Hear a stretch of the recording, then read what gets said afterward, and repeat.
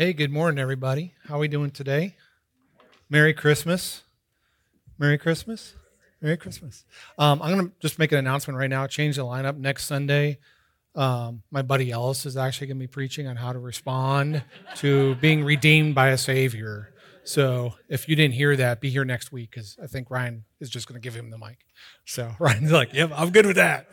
No, seriously, Merry Christmas. What a wonderful time of year, right?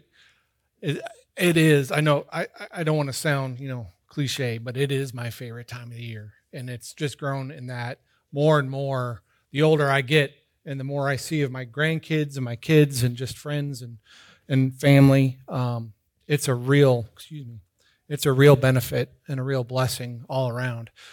Real quick, what are some of the traditions your family does for this Christmas season? Just throw them out there. What are some of the things you guys do to help celebrate and things that matter to you? What was that? Eat. That's good. That's good. What else? Oh, come on. You got to have something. Decorate the tree. Very cool. Very cool. Anybody else? Hamptons. I know what you guys do. You go and cut down the Christmas tree, right? Whether it's raining or not, you're going to be out there. What'd you say, Ryan? Swedish food. Potato bologna. Can't say I've ever had that. Yeah. Wow, very cool. So, growing up we had traditions, but it's been a real blessing over the last few years, many years, to start, Amy and we established our own traditions. And then as we became empty nesters, those traditions had to adapt, right? They had to change a little bit. But it's been really cool. The last probably 6 or 7 years now, we've had a tradition of just her and I going out to do something fun to kind of celebrate the holiday season, the two of us. So for many years, we went to the 94th Aero Squadron with the Datomas for a little big band Christmas music, which was amazing. The food, which was superb, and the dancing, which was but it was a ton of fun, right? Not you, me. Definitely me. Yeah, my partner was amazing, but me not so much. The last couple of years, we've actually gone to enjoy some Christmas concerts. So last year, we went and saw Trans-Siberian Orchestra, TSO. Let's call it that. Wow, just an incredible show. This year, we went and saw Pentatonix, right? The God-given talent those individuals have is truly amazing. Just amazing. I mean, chills, like to hear all these songs. But through that though, there was two things in particular that kind of stood out to me. One was the fact that here we are singing these glorious songs. I mean, even Amazing Grace we sang, and I'm going to say we because I was singing along. Nobody gave me a mic, but I was singing along about the Christ child, right?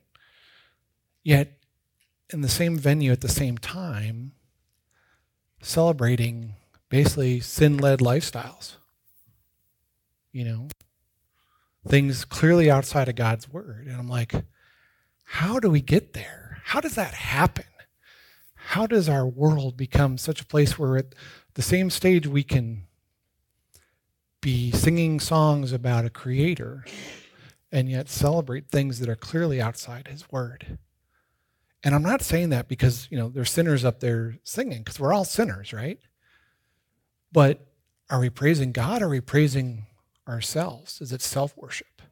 And it was a little disappointing in that way. But I try to remember the meaning of these words, the meaning of these songs that are traditional, have been around, for many, many years and still mean a lot when you understand what you're singing.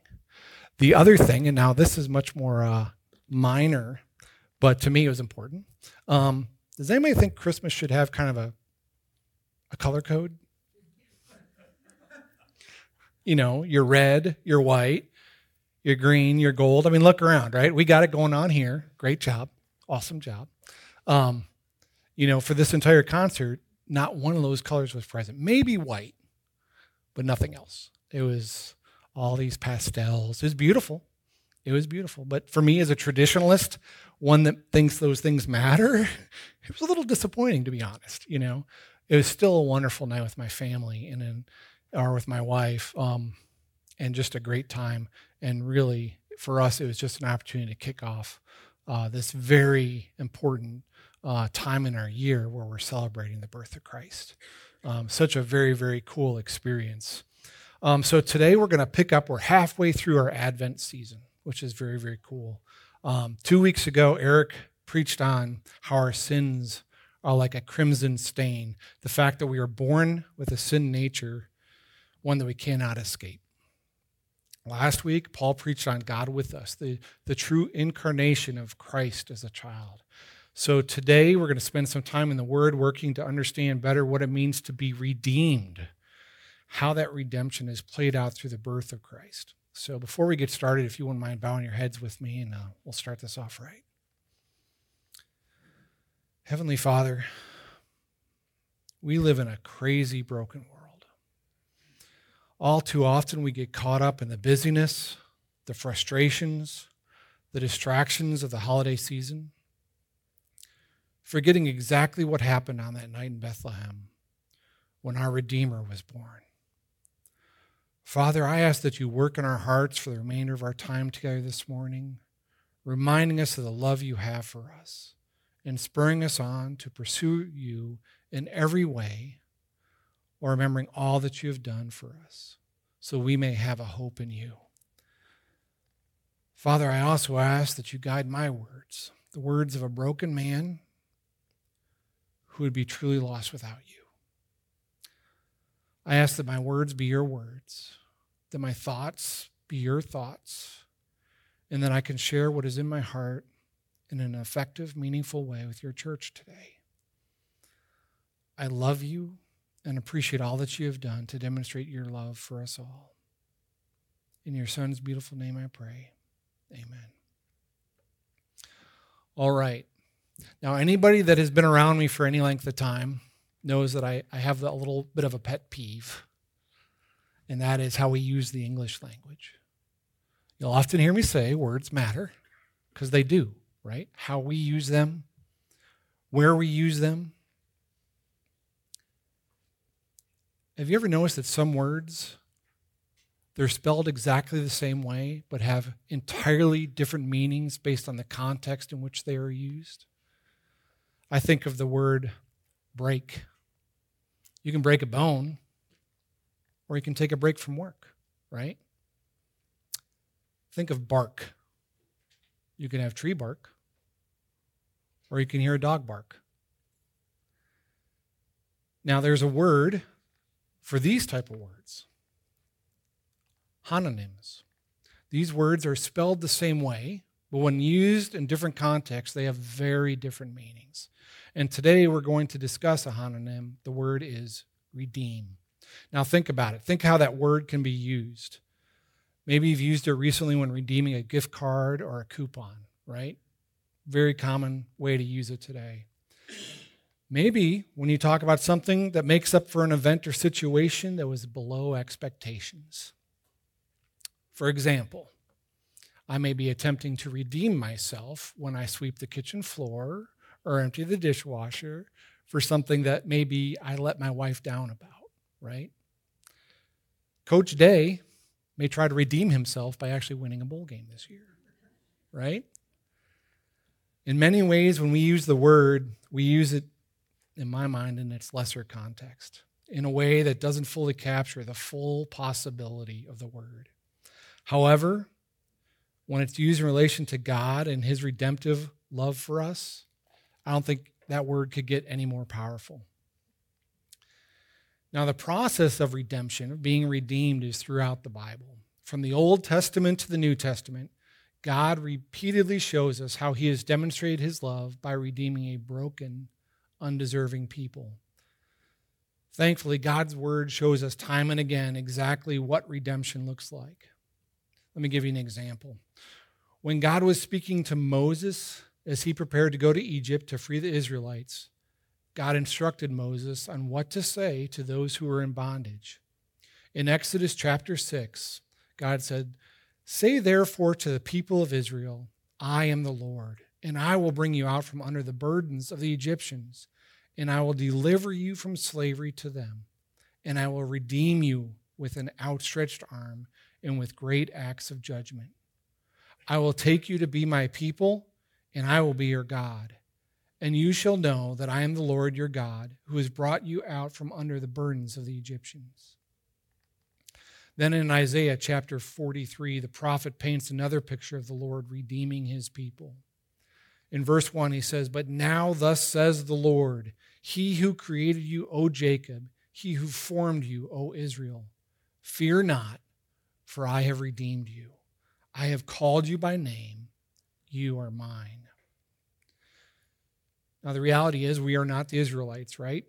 We are not in slavery per se, yet we need redemption even more than those who live their daily lives in physical bondage in Egypt.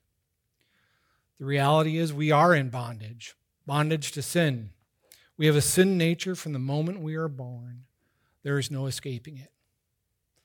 When I think about that, there's a picture in my mind that comes forward, and it's that of my grandkids. Any young child, right? What's one of the first words they learn? No. And it's not, no, thank you, right? It's when they don't want to do something. They'll say it with an exclamation point. No. Sometimes they'll even go, no, right? At least my grandkids do sometimes. The hard part is not laughing, right? Parents don't exactly appreciate that, but that's the truth. The thing is, though, as we mature, our sins can grow as well. And it's not in a good way, nor is it a laughing matter. Oftentimes, our sin can cause pain, chaos, and at times destruction. Then when you think about the world, that question comes up. Is it worse today than it was ever before? I don't know about that. There's some pretty bad stuff going on in the Old Testament, right? At the very least, though, the knowledge of sin is growing, whether it's through the internet, our phones, TV, entertainment of every kind. It surrounds us wherever we go. There's no escaping it. It's even celebrated and encouraged. Now, the Apostle Paul explained our condition very well when he explained in Romans 3, "For all have sinned and fall short of the glory of God." Now, with that being the case, what hope do we have? For we are truly stained like crimson, as Eric spoke to us about 2 weeks ago. We must be redeemed if we have any chance of a true relationship with God and a hope that exceeds everything in this broken world. But it goes beyond us being broken. The fact is, we are unable to fix or repair our brokenness. We can never work hard enough, be good enough, let alone be perfect enough to allow ourselves to be in the presence of a truly holy God. The psalmist said it beautifully when he wrote in Psalm 49, beginning in verse 7, "Truly, no man can ransom another or give to God the price of his life. For the ransom of their life is costly and can never suffice, that he should live on forever and never see the pit. For he sees that even the wise die, the fool and the stupid alike must perish and leave their wealth to others.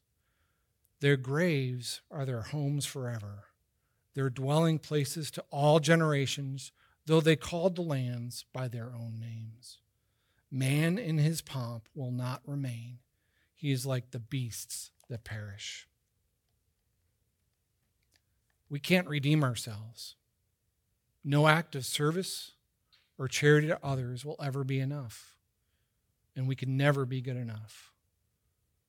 So that leaves the question, where does that leave us? We who are stained like crimson. No ability to save ourselves, no earthly way for redemption. We require a perfect heavenly Redeemer, and this is exactly what the birth of Christ is all about. I don't want to get ahead of ourselves, so let's begin by digging into what a Redeemer truly is. It goes back to the concept of a kinsman redeemer in the Old Testament, best told through the story of Ruth.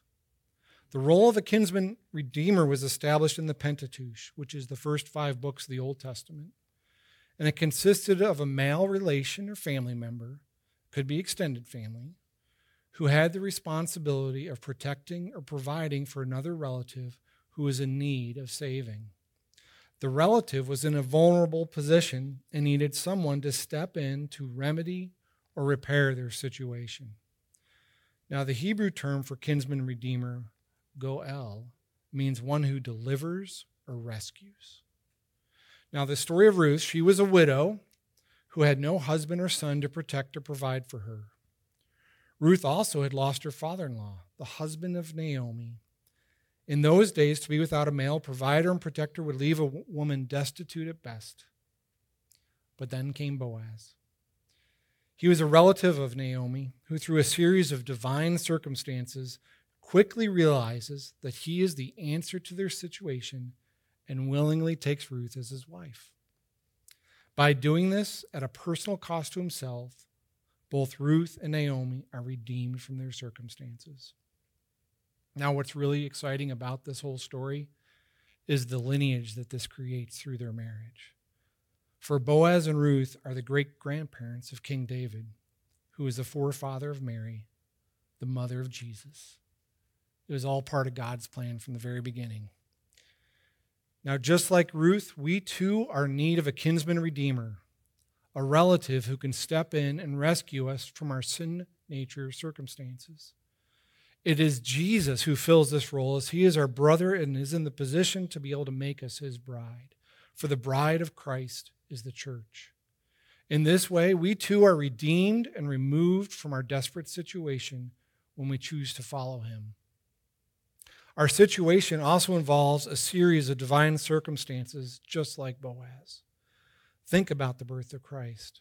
The circumstances that were foretold more than 700 years before they occurred. Let's start in Isaiah chapter 7. It said, "Therefore the Lord himself will give you a sign. The virgin will be with child and will give birth to a son, and will call him Emmanuel." Further on in chapter 9, he says, "For to us a child is born, to us a son is given, and the government shall be upon his shoulder, and his name shall be called Wonderful Counselor, Mighty God, Everlasting Father, Prince of Peace. Of the increase of his government and of peace there will be no end, on the throne of David and over his kingdom, to establish it and to uphold it with justice and with righteousness from this time forth and forevermore. The zeal of the Lord of hosts will do this." Then in Micah chapter 5, it says, "But you, O Bethlehem, Ephratah, who are too little to be among the clans of Judah, from you shall come forth for me one who is to be ruler in Israel, whose coming forth is from old, from ancient days." Now think about this baby. Think about what it is like to hold a precious newborn child. Soft, vulnerable, requiring its every need to be provided. This is how God chose to send his son. Now think about it. Were Adam and Eve born? No. God could have chosen to have Jesus just come out of the wilderness, a fully grown man at the age of 30, ready to begin his ministry, preaching the word of God. But he didn't do that. No. He chose to bring him into the world in the same way that you and I came into this world. God placed Jesus in a position where he would know exactly what it is like to be a child, then a teenager. And he did not place him in a family of power or influence or privilege and wealth, but that of a carpenter. A family that was ridiculed for the manner in how Jesus was conceived, to an unwed young Jewish woman. A reputation that would follow Jesus, and I'm sure Mary, into his adult years. A family who could only find a manger for shelter at the time of his birth. But this is the way our amazing Heavenly Father works, right? Now think about this baby. Think about Mary holding that baby, not fully understanding what his future held, but God did. For this baby would someday turn water into wine. This baby would heal a blind man and cure a sick son. He would also cure a mother-in-law of a fever and a leper of his disease. This baby would raise a son from the dead and his dear friend Lazarus from the grave. This baby would someday calm a storm and walk across the water. He would heal the blind and loosen the tongue of a man who couldn't speak. This baby would someday orchestrate one of the greatest fishing hauls the disciples had ever seen, yet choose to feed 5,000 with just 2 fish and 5 loaves. But also, this baby would someday be falsely accused. He would be beaten till the skin on his back was all but gone, and have a crown of thorns placed upon his head. He would be nailed to a wooden cross, raised between 2 criminals, and have a spear thrust into his side to prove that he was indeed dead, all to be buried in a borrowed grave. But it is also this baby who would rise again, defeating death itself, who walked amongst his disciples for 40 days, demonstrating that he was indeed alive before returning to his rightful place next to his Father in heaven. That is the life that this baby was born for. For this baby was born to be our Redeemer. Jesus himself said it this way in John chapter 3. For God so loved the world that he gave his only Son, that whoever believes in him should not perish but have eternal life. For God did not send his Son into the world to condemn the world, but in order that the world might be saved through him. Now let me ask you this. How much love does it take to be willing to send your Son into this broken world, fully knowing what is in store for him? To have him leave his kingdom in heaven, to take on the form of an innocent, vulnerable baby, only to be ridiculed, beaten, and to die, so that we may have our own kinsman redeemer. And let me ask you, on the part of Jesus, how much love does it take to be willing to come into this world, to know exactly how the story would unfold at the end of your earthly life? To pray to your Father, if you are willing, remove this cup from me. Nevertheless, not my will, but yours be done. What kind of love is shown on a cold night in Jerusalem, a night when fires were required for Peter to stay warm, where Jesus was so distraught with what was about to happen to him that he sweated blood from his pores? Yet when they came to arrest him, he went without a fight. This perfect child, who someday would become a man, all while being fully God, would be the only perfect sacrifice that could redeem us from our sinful nature, all so that we could be in perfect relationship with a holy God. You see, there is no other way. This is the story of God's love for us, a story that we can all too often forget or downplay in this hectic life in which we live, even during the midst of this Christmas season. Now, the Apostle Paul spelled it out this way when he wrote about what it means for us to be a child of God. In Galatians chapter 4, he said, I mean that the heir, as long as he is a child, is no different from a slave, though he is the owner of everything.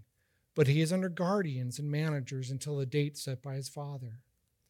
In the same way, we also, when we were children, were enslaved to the elementary principles of the world.